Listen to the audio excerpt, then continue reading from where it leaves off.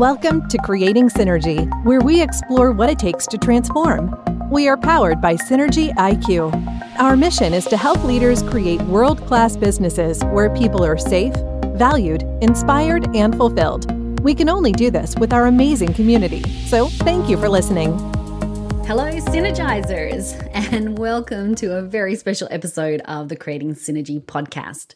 It's International Women's Day, and to celebrate, I and other members of the SynergyIQ team who identify as women have taken over the podcast from our usual host, Daniel Franco. As an advocate for diversity, inclusion, and gender rights, Daniel has encouraged and welcomed this takeover, so no need to worry. My name is Michelle Holland, and I'm the Executive Director at SynergyIQ. You may have heard me as a guest on this podcast from time to time, talking about change and leadership and culture. And today I had the great pleasure of speaking to amazing women creating great things in the world. I'm very proud to call these strong, successful women my colleagues and friends at SynergyIQ. We are passionate about inclusion and diversity at SynergyIQ, and we've hit our gender targets out of the park with a 80% female strong workforce. I know you'll enjoy listening to this podcast and listening to the different voices talk to us about what International Women's Day, and particularly breaking the bias, means for them. I'm a feminist, and I'm proud to call myself a feminist, even when at times being known as a feminist has been seen rather negatively in the public realm. Now, if there's a better word that's more inclusive, then please let me know, because I will totally use that instead. As someone who was born overseas and immigrated to Australia as a young child, I was bullied for the first 7 years of my life here in Australia. That was until I discovered a way to blend in with, the regular Australians. So I modified my accent, I pretended to like Aussie rules football, and to be honest, I just stayed quiet as much as I could. This is called fitting in. This is the complete opposite of inclusion and what we want for people. But you know what? I was actually really lucky because I could blend in. All I needed to do was shut my mouth, because it was really my accent and, of course, my gender that made me stand out and be different from the people who built the system in which I was trying to navigate. I know this challenging start to my life had a significant impact on me, much of which my therapist and I are still working through today.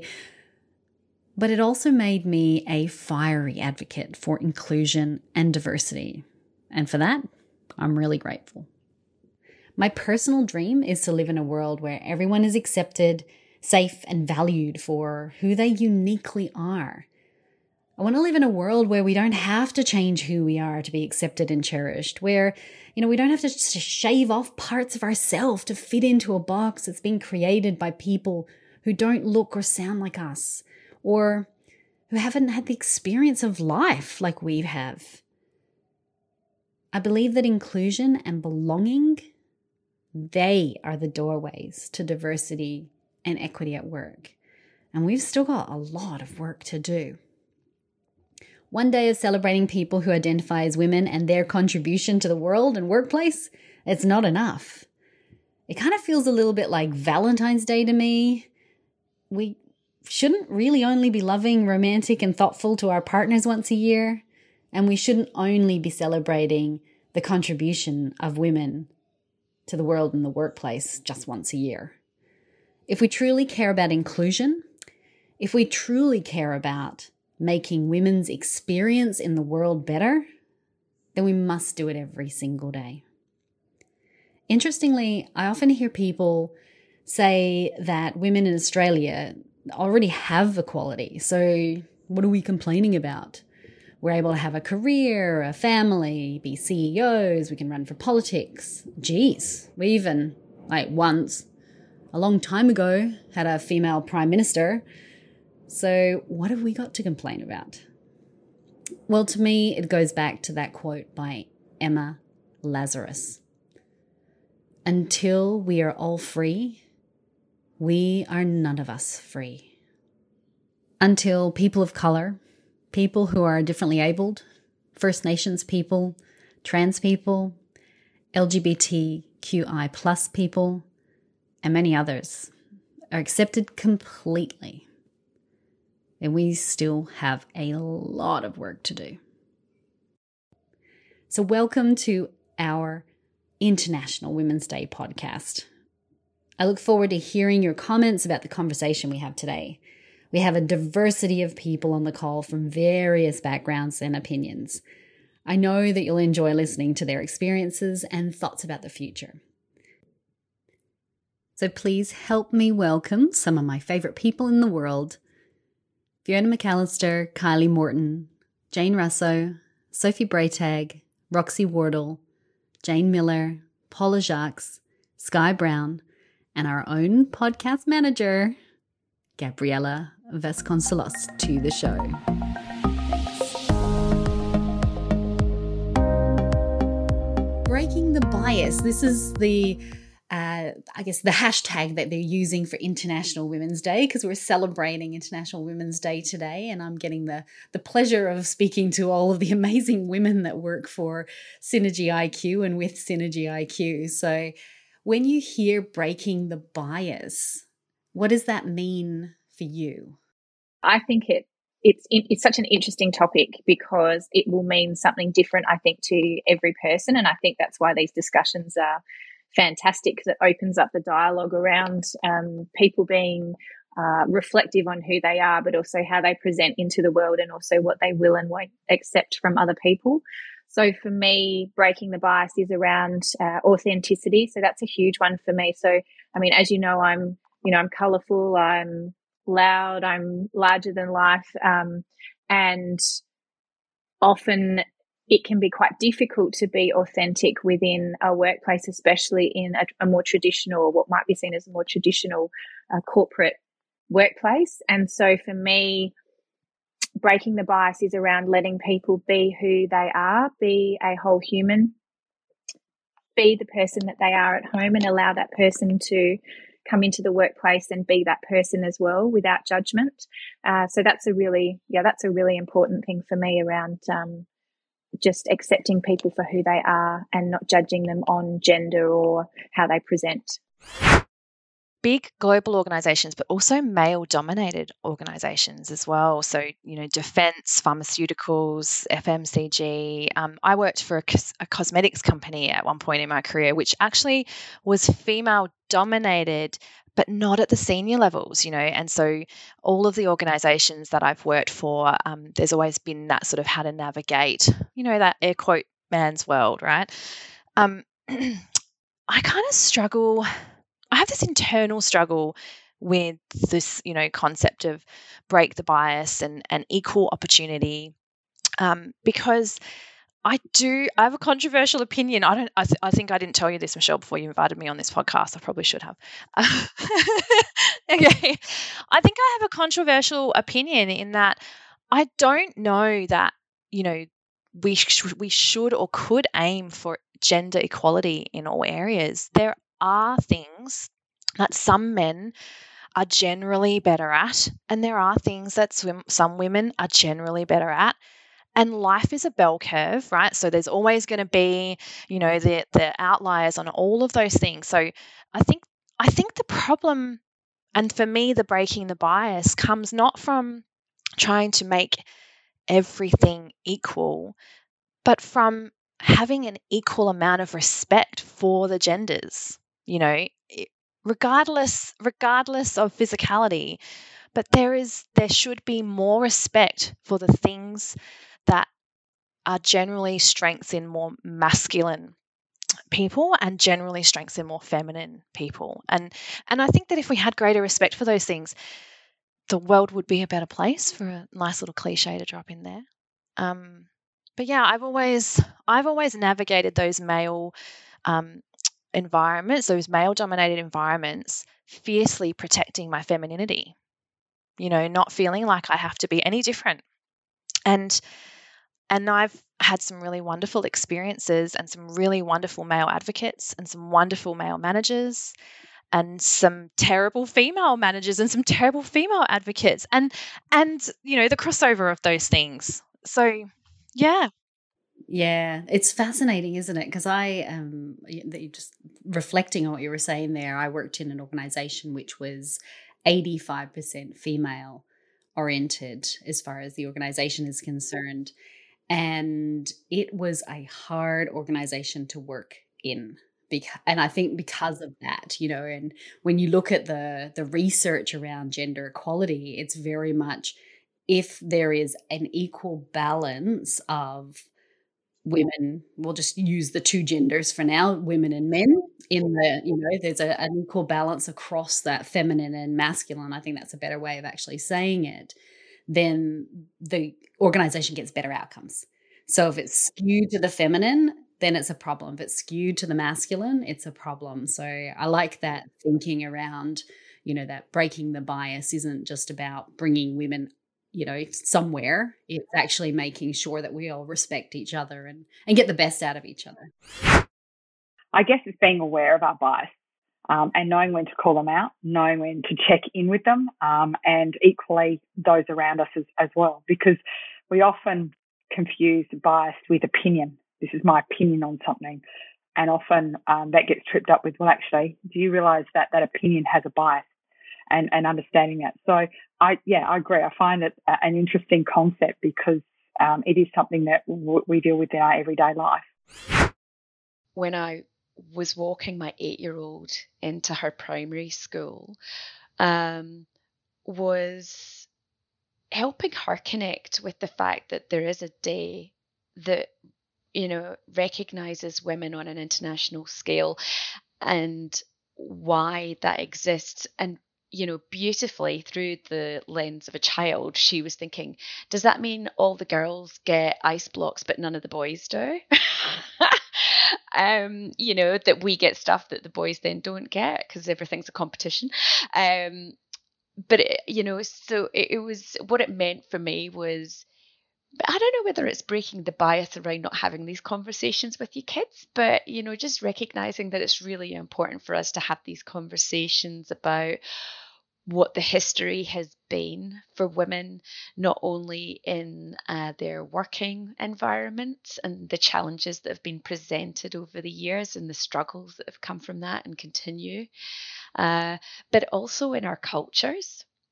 Where we're brought up to believe that, you are one thing. And in the past, that's been the caretaker, the cook, the mother, that real sense of, and that's what, and that's what I grew up believing as well, as part of my family. And I really love that I've had the opportunity and experiences that have evolved from that belief that I've had in my earlier life to now having a belief in my current life to say, hey, we need to be accelerating, women, regardless of what it is that they want to do and how they want to show up in life. We're just here to really connect them with how beautiful and wonderful they can be in the way that they want to be.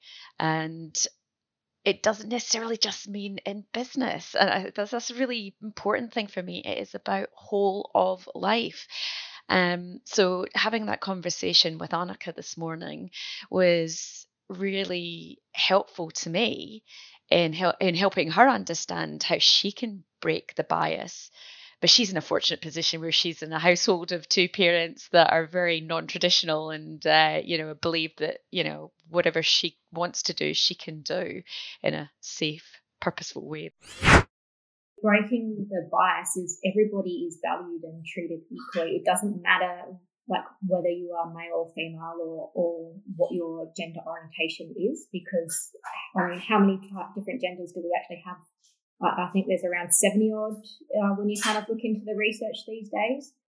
It doesn't matter what your ethnic background is or what your age is. For me, it comes down to everyone is valued and treated equally.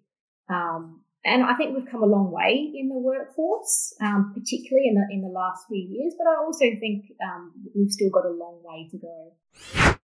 I feel like I love this theme, actually, breaking the bias. And to me, it's much more than just gender. So it brings so much to the conversation. Gender is like a incredibly important part of it. But I just guess it takes me to all type of stereotyping, all type of, it just reminds me of stopping bullying and all types of harassment. And it just brings all of it to the conversation when I think about it. So I love it because it's really broad and it can keep the conversation going.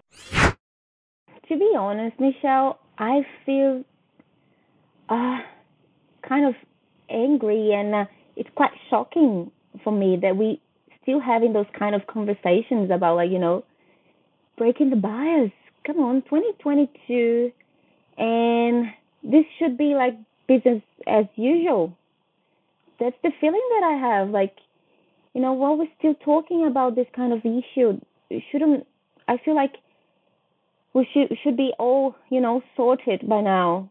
But at the same time, I'm so grateful that, if we're still living under those circumstances where, we do have those kind of issues, I feel grateful that we have this kind of movement and platforms like this Creating Synergy podcast that allow us to talk about it and to have a voice to talk about it and somehow influence people in a positive way. Break the bias. I mean, I suppose we hold biases across so many different aspects of our life. Unconscious bias, it plays into, so many decisions that we make and interactions that we have. I was reflecting on this prior to this discussion, and I think I've been blessed in a lot of ways. I feel that the bias has operated in both directions for me. I think my gender has worked both to my advantage and my disadvantage at different points in my life. So, I think we can have negative and positive bias. In the theme on the website, it says, imagine a gender equal world, a world free of bias, stereotypes and discrimination. It's just, just to think about that kind of world that we could live in. I think that would be amazing. I don't think we do live in that world yet. I mean, just the fact that we're having to have this hashtag break the bias, it says to us that, there's still bias there.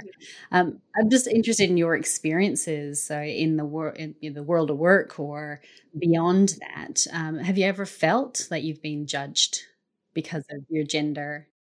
Absolutely. So probably there's been, unfortunately, there's been quite a few moments through my career. So being, a woman in her 40s now, I feel like I'm able to show up and set that boundary around how I wish to be treated and respected in all facets of my life, not only in the workplace.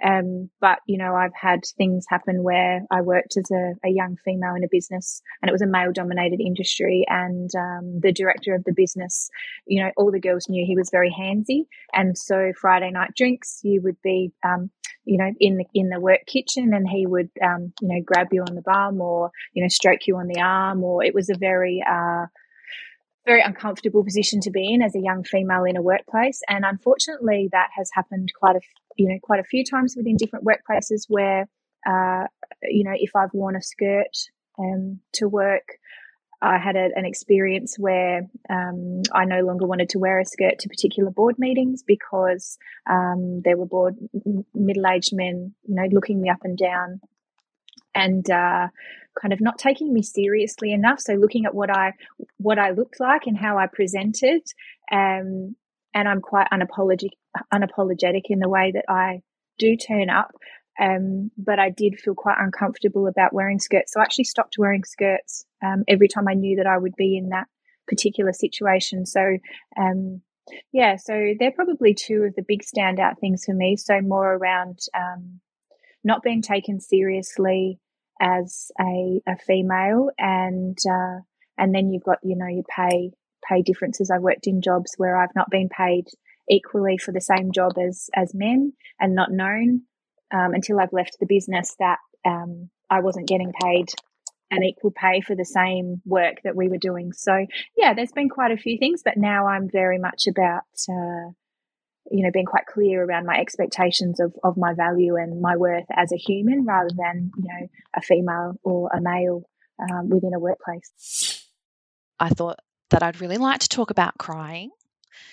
So that's the one thing that I still feel like women bring up a lot when they talk about their experiences in the workplace. And it came up, in a leadership training that we were doing the other day, and I reflected on when I was younger in some of these very male-dominated environments, if I cried, the discomfort was just almost unbearable. Not my discomfort, well, actually mine, but also theirs, right? And so I started to view that as one, a character flaw, just in me generally, and I started to identify as a crier.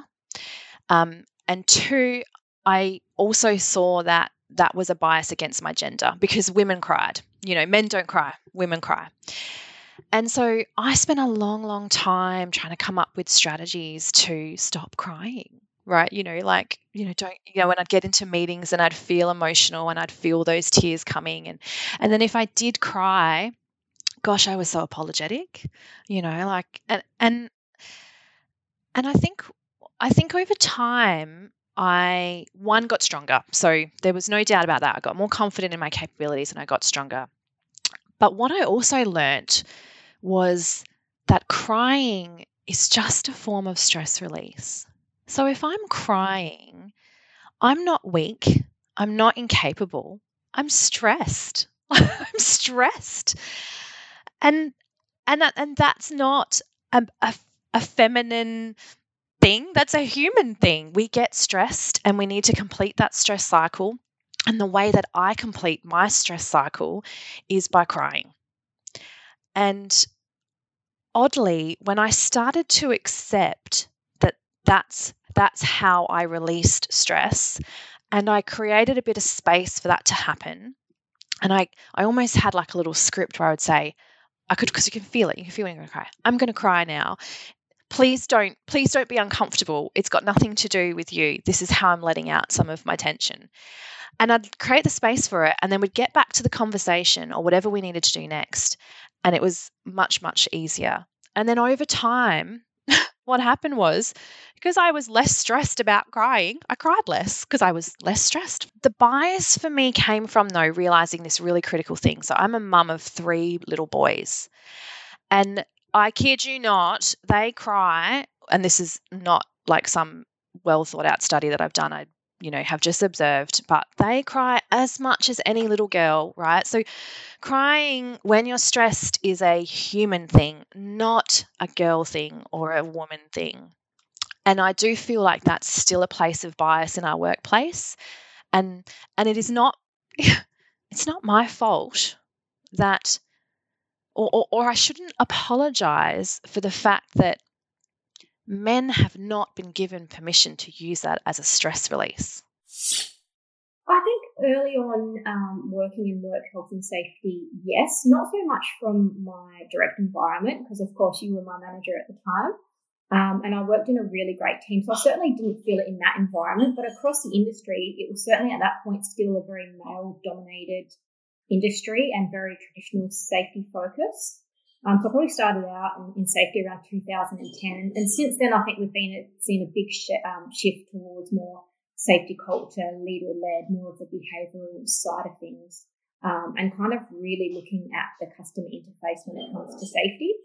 So I feel like early on it was a bit of a boys' club, and being a female, especially a young female coming in, I feel like often my voice wasn't heard, and it was really over time and experience that it was heard. In fact, I remember one meeting I was in a safety committee, and I had a very senior manager pull me aside afterwards and said, "Look, Scott, I don't mean this disrespectfully, but I need to ask you this question because what came out of your mouth and what I think just don't line up." He goes, "What came out of your mouth was coming from someone who is very experienced, but you look very young, so it doesn't actually match." When in fact, I was a lot older than that manager thought I was. But instantly when you walk in, being a female and being younger and being very baby-faced, it was people unfortunately judge a book by its cover. So I certainly experienced it, in that male-dominated environment at that time. And probably more recently over the years, I did mention quite deliberately earlier that I am actually a spinal patient. And that really gave me some insights into what it's like to have a disability and how kind of people look at you or sometimes dismiss you or speak to you as well. So that's really opened up my eyes over kind of last 7 years or so since I've been through that as well, which I think is a good thing, because I think often it's probably some of life's toughest times that teach you the most. And I think in those times you can sit on it and dwell on it and use it as a victim, or you can take that and learn from it and grow from it. And you actually get, I think, your biggest growth from moments like those. Oh, how long have you got? Oh, look, I've had, there's one event that springs to mind, but I actually, just even looking at the interview recruitment process initially, I did have one example where I went for an interview, and 3 or 4 times I was asked if I had children, and my answer was, is it a prerequisite for the role? Because that would determine my answer. And I had to go back for 2 or 3 interviews thereafter with the managing director. And he kept calling them at 5 o'clock in the evening, thinking, well, he'll work it out. The ironic thing was that was for a human resource director role. So I ended up, by the point I got to the end of that, I was just like, I don't want this job anyway. So I pulled him up on it and actually ended up getting the job because I pulled him up on it. But that's just the recruitment piece. But one example that came to mind as well was that I went into a really high-level boardroom, and that's where I've probably had the biggest struggles, because lower levels it's never been a problem, but a lot of the senior executive C-suite roles you're the only woman in the room. And I had one company where the president had come over and was seeing all of the senior execs and board members of this company. I won't name them because they are a large company and everyone would know them. And the president walked in and saw me and came to me and asked me to get him a cup of tea. So off I went, because obviously I was part of the catering team. So I went and made him a cup of tea. Now, I don't drink tea with milk in, and he wanted milk. So by the time I'd poured this milk in, I looked at this tea and thought, oh, that doesn't look great. But I thought, well, do you know what? I'm still going to give him it. So I gave him this cup of tea, and he was sat down at the table, and I promptly sat next to him, of which his face was an absolute picture, looking at me like, why should I be there at that table? So I guess I've always pushed the boundaries a bit anyway, naturally, because that's just who I am. But I know there would have been other people who probably wouldn't have taken that, and they may have gone and sat at the other end of the table. But I'm a bit bolder, and I went, do you know what? You're not going to treat me like that. But I think I'd have done that whether it was a woman or a man, personally. And by the end of that session, he was actually telling his my counterpart at the global role, he was actually telling him that he could learn a lot of information from me and should work very closely with me. So it paid off, but I had to push myself very much in front of this guy's face by sitting next to him. I've worked sort of nationally and globally, so I've experienced very different responses in different countries as well over the years. So there are some countries, and whether it's just their ethos to work generally, that is very different. So countries like Belgium, I didn't feel any of that pressure to sort of have to show why I was in the room, which was really good. Now, they have a very different work ethic just generally around your work, the employment life cycle. So maybe we should be learning from other countries as well. Funny thing is that you only, I think, stop to realize everything that you've gone through after you're a bit more, as you're more mature and you can actually analyze everything that's happened. So I feel like when I was younger, I didn't realize how much that would influentiate me. And I feel like when I stopped to think about my journey, one of the things that stuck to me and it's different a bit, I think, because I worked in really big companies and really big corporates ever since I was 18, and in the finance industry as well, which is very much male oriented, and they were very powerful, and their voices were always much heard, and I always looked really young as well. So I think one of the things I always felt is that I couldn't really always be myself because I was already looking very young. I couldn't be silly or, or I was either too girly or it would seem like I was immature. And I was always trying to be as serious and as professional, let's say, to be imitating how these men were and to be able to have the same power and the same voice that they would have, so I could be heard. And that is something that really actually comes to me up until now, even though I continue to be silly and I continue to try to be as much as myself as I am. But in the back of my mind, I'm still like, is that too girly? Was that immature? Should I have said that? Which is horrible because anyone should be just how they are. And we shouldn't just rethink that because you're this way or that way or because you're a woman, you don't have enough strength in your voice.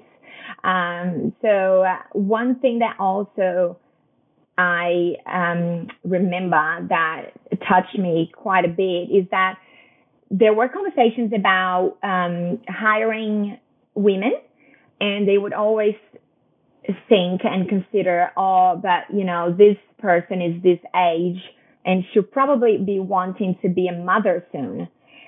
And they would stop and think back, that will be a problem because we'll need this person for this project. And how is she going to be, what if she gets pregnant? And honestly, I started to think like that as well. I started to think like them. I started to judge other women because I was like, well, that makes sense. If they are at this age, they might want to have kids. And then when they have kids, that's going to be a problem for the company. So I have to keep that in mind. So that's so sad to hear and to actually hear myself saying. Yeah, but it's really common. I think that's a really important thing to talk about in this discussion, because the reality is that all of us have internalized misogyny, right? Because that's the system in which we have been brought up. So it's not surprising to hear that if you're constantly fed a story, then you start to believe that story. I remember my dad being quite upset that I was playing soccer. So he didn't want me to play soccer at the time because, it was too rough for a girl to play soccer. And I remember being like quite upset, like, I don't want to be a girl then. Like, I didn't ask to come to this world as a girl, I just want to play with my friends. So I still remember this feeling of, I just want to play some sports with my friends, at school. I want to participate. I want to be part of it. And so that was that's my first memory when I think about it. And then a few years later, I remember my dad being upset because both my brothers, they didn't want to play soccer at all. And he was like, how come you don't want to play soccer? And I was like, yeah. So yeah, that's my first memory when I think about it. Yeah, it's crazy. But then, many other memories about having to overthink about which clothes I would wear for the day to go to work. So I would be more, respected, or people wouldn't mess with me on the street even. Because back in Brazil, I used to take the public transport to go to work. And then if it was like a very hot day, I couldn't wear like a dress or a skirt because I was too concerned about, people messing with me on the public transport or on the street, So there was something that I had to think about it. Or, feeling like invisible in a meeting room where majority were like male, and feeling that I didn't have like a voice there. I was there just because, but feeling completely invisible. Or, even coming to Australia, when I came to Australia, and I get that people get curious about, they hear my accent and they want to know where I'm from, which is completely okay. But then the first question that they ask is, are you here alone? Are you here by yourself? And then when I answer that, no, I'm married, they would ask, are you married with an Australian?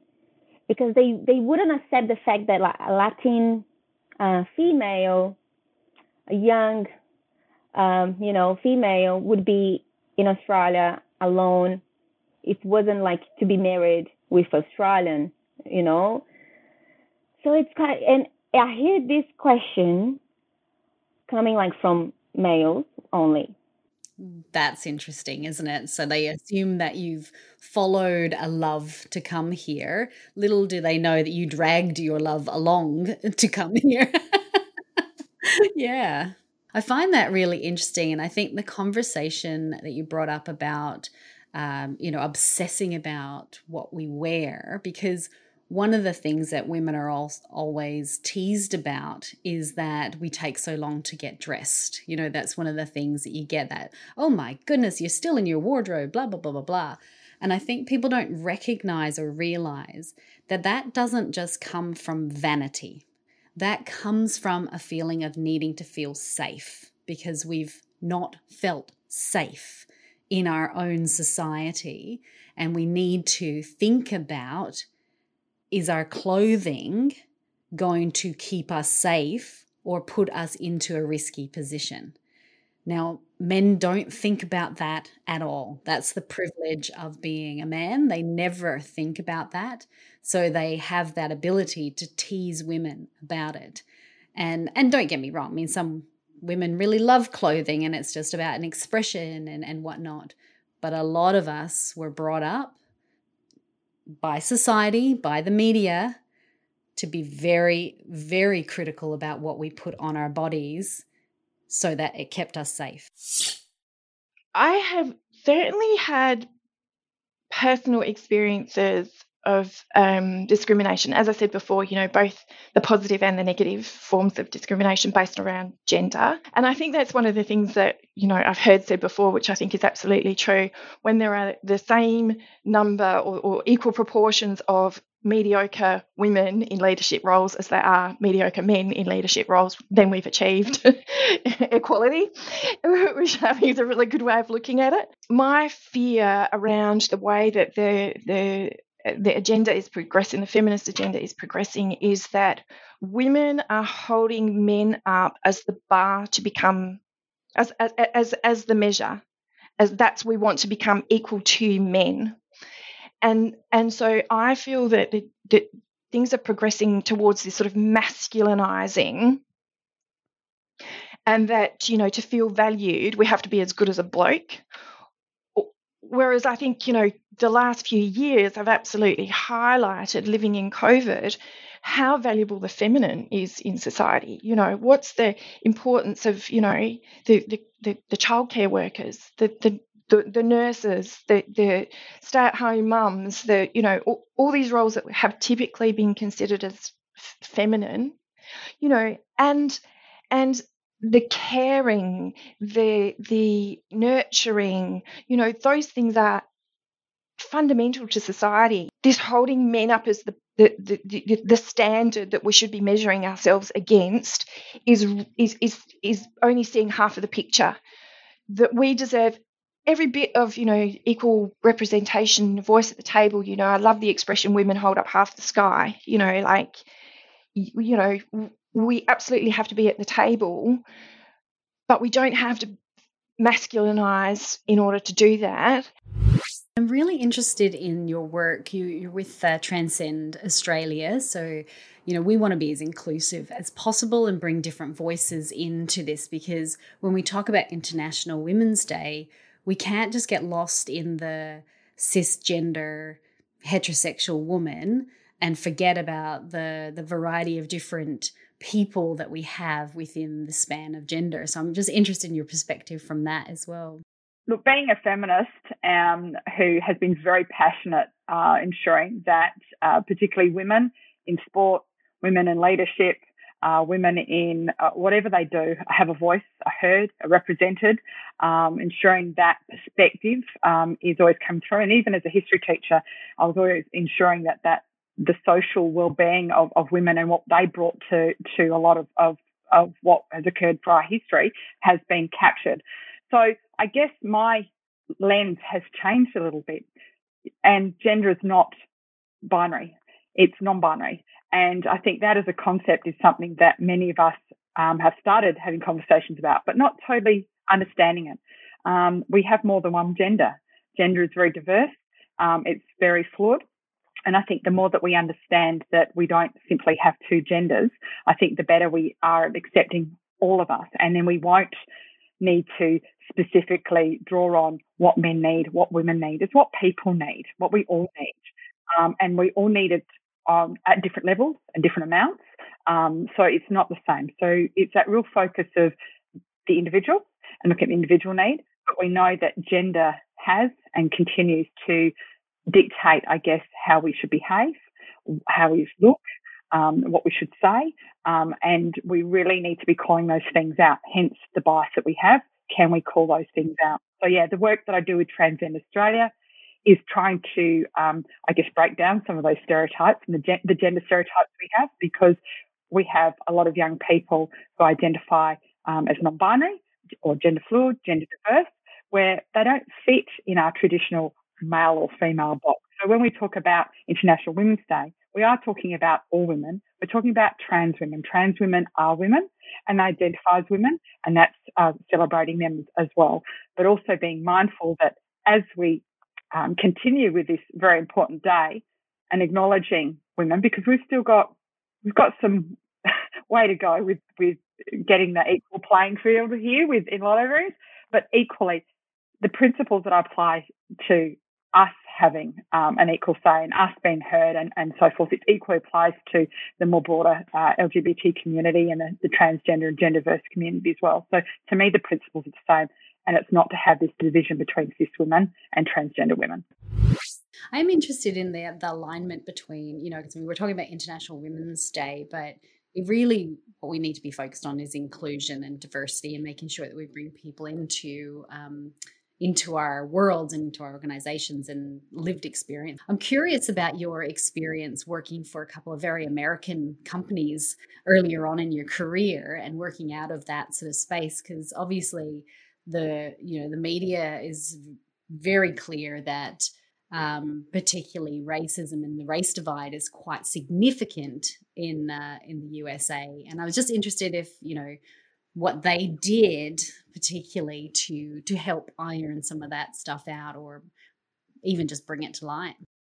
Diversity was always something that they focused on, because we had 70 to 75 different nationalities working together at any given time. So it was quite a unique environment. But it was also an environment where we really embraced different people's backgrounds. So we spent a lot of time learning about our different cultures and celebrating kind of different important dates for kind of different countries and those types of things on board. So I kind of feel like I was really blessed to actually, I guess, almost kind of say grow up in that environment, because for me, I was 21 when I started working for those companies and worked for them through to kind of my mid to late 20s. So for me, I always say that it's the kind of time that I learnt the most in effect, and I always go back to and actually still to this day bring that experience and the skills and that knowledge into the environment. So for me, I probably didn't see, because I was working in kind of the maritime industry. So for me, I was offshore, so probably didn't see kind of perhaps what people in mainland America experience. I was working in a very unique environment with a lot of different nationalities kind of working together where it was fully embraced. Having said that, you still, I think, had some bias there. So you had, particularly working behind the scenes in what would be the equivalent of the blue collar kind of job role. So the guys who'd be in the overalls were typically from certain kind of countries, so like the Philippines and India, where education, where they may not have had the same level of access. Sorry, they may not have had the same level of access to education that we have. So at the time, I think opening up career pathways for them in that environment wasn't great. However, speaking to people who are still kind of working in that industry over the last 15 years, they've come a long way and have been able to kind of create pathways for these different nationalities. And in fact, COVID was a really big learning point, because where we grow up learning how to budget and the basics of life, a lot of nationalities don't. So then all of a sudden there's a shift in learning development focuses on board with those particular environments. And that was kind of able to help them not only in the working life, but like kind of back in the home lives, when we were kind of seeing that transition more from kind of work to home, and a much bigger crossover than we've traditionally had between those two environments. So yeah. But I have, having a lot of like friends having worked in the US environment for so long, certainly they do talk about the bias, particularly being female. So pay is a big one for them that comes up quite often in the US maternity leave. So a good example of this is one of my very good friends had a C-section and was only entitled to 6 weeks of maternity leave, and then had to come back into a very physical job role, versus had she been in Canada where she was born, she would have been entitled to 12 months. So, and in certain industries there, it's still, I guess, a preference to take male candidates over female. So I do still hear them talking about that quite a bit. But luckily for me, it wasn't something that I experienced. Everything that we experience through our lives definitely bring us to where we are now. I am interested, just to finalize our chat here, if you've got one thought or idea or suggestion or a piece of advice for leaders or businesses so they can genuinely become more inclusive. To try and put themselves in the shoes of the other person and see how it would make them feel if, for instance, they weren't accepted for a promotion because they were a pregnant female and seen as perhaps not a long-term prospect, because she's likely to need some flexible working arrangements, or thinking about how would it feel if you were a female to walk into a boardroom full of men and feel so self-conscious about what you're wearing and not taken seriously, even though what you know you're contributing is excellent. So I think it's, for me, about trying to have that understanding. And I know you can't walk in another person's pair of shoes, but you can try and understand their perspective and have some empathy around how perhaps they might be experiencing things within the world and the workplace. It goes both ways, but particularly when it comes to creating more equality in workplaces, for sure. Yeah, absolutely. I think one of the things, just give a shout out to Dan, because he is an advocate for gender diversity.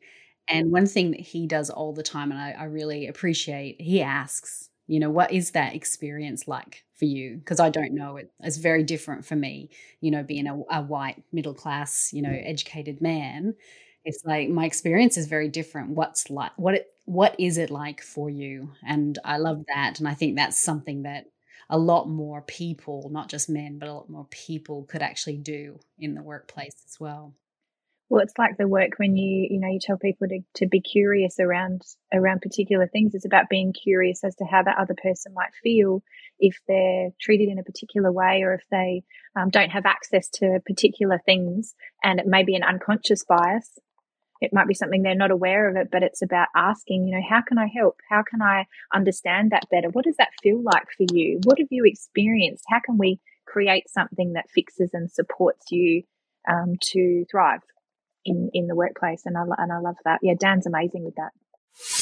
I think it comes back to that sort of statement I made about respect for humanity. So I think inclusivity comes from truly valuing the perspectives and the experiences of other people. Sometimes we have a tendency, to seek out views that do validate our own experiences and our own thoughts, because it's deeply uncomfortable to have them challenged.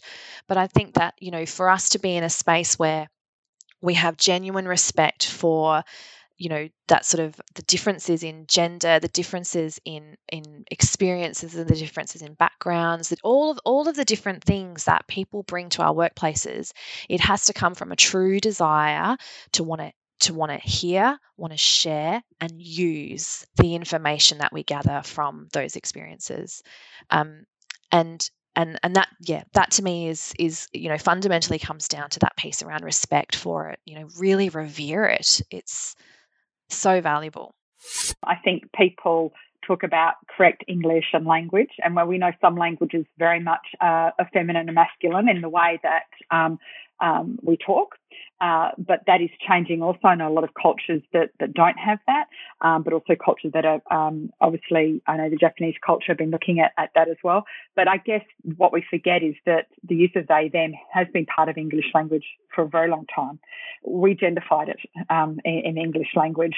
So I think it shouldn't be seen as, well, that's not proper English or grammatically correct. It actually is. And you can, using people's names simply, and not using a pronoun of a he or she to define people is a good habit to start getting into. And using words such as, chair. We don't need chairwoman, chairman. We don't need, when we talk about ladies and gentlemen, we talk about the people of the audience. I welcome you all here. Let's use some language that is more inclusive of all people, because you don't know who's in the audience. Yes, if you're dealing with an audience that you know and are men, and they're all men, fine. I mean, we're not talking about ignore our gender language, but I think we need to be very conscious that the media in particular, often I'm listening on the radio, I'm going, why can't you just say everyone? Why do you have to say ladies and gentlemen? So to me, it's how do we actually be more inclusive in when we talk about people. And I think it's trying to get, and women have been fighting this gender lens for a long time, in the sense of, yes, I'm not a chairman, I'm just a chair. And then we go, let's put chairwoman. And it's like, oh, goodness, like we're just adding an extra layer of complexity to the gender, discussion. So let's just get away from that and have more gender neutral language. And I think you'll find everyone, just like we've got, we're getting away from specifying in the toy aisle, male toys or girl toys and boy toys. I mean, they're just toys. So again, getting away from that gendered language that puts people in boxes. And myself, you're always on a different gender spectrum. Today, I might be feeling more feminine and I want to dress up, put some makeup on. Other days, I want to get in the garden and I want to do this. Even those things we talk about are more masculine and feminine traits that we do. They're just traits that we do. And that is actually clicking into our feminine and masculine side. We have that psychologically, physically, or behavioural, and we're always on a different spectrum with it. So that's normality. So therefore you can't say what's a man and what's a woman. We're bits of everything in regards to what we're made up for. Yeah, I love that because language is so powerful. It comes back to the self-awareness piece. It really does.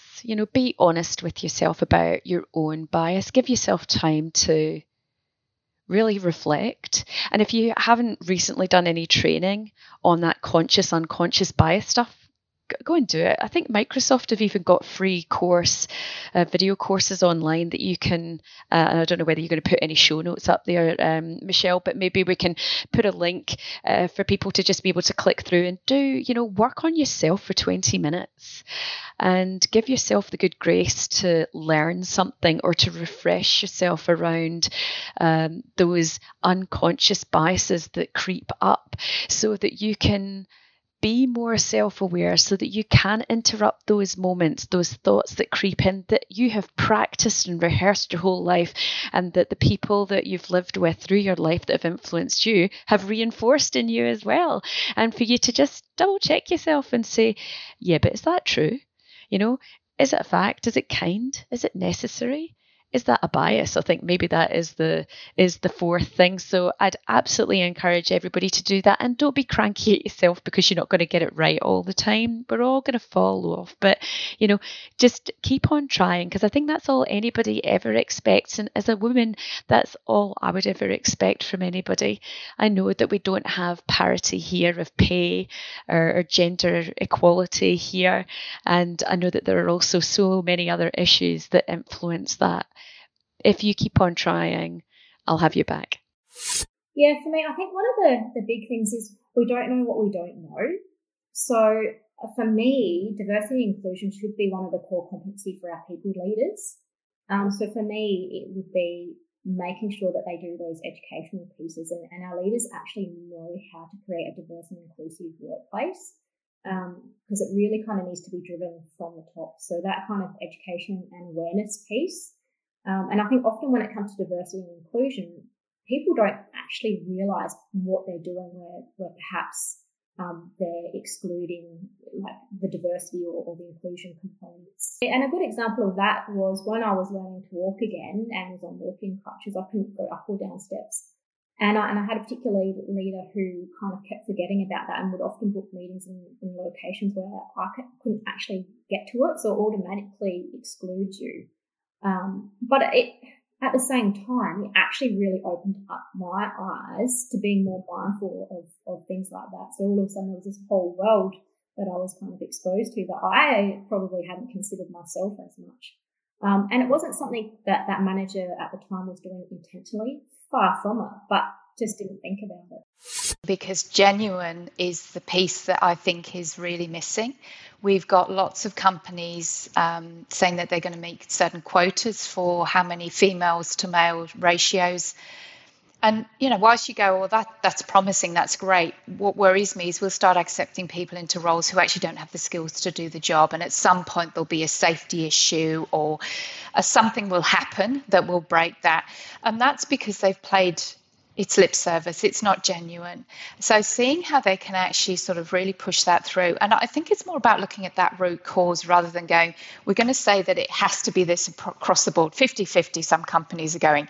That's a hell of a commitment. You're setting yourselves up to fail, guys.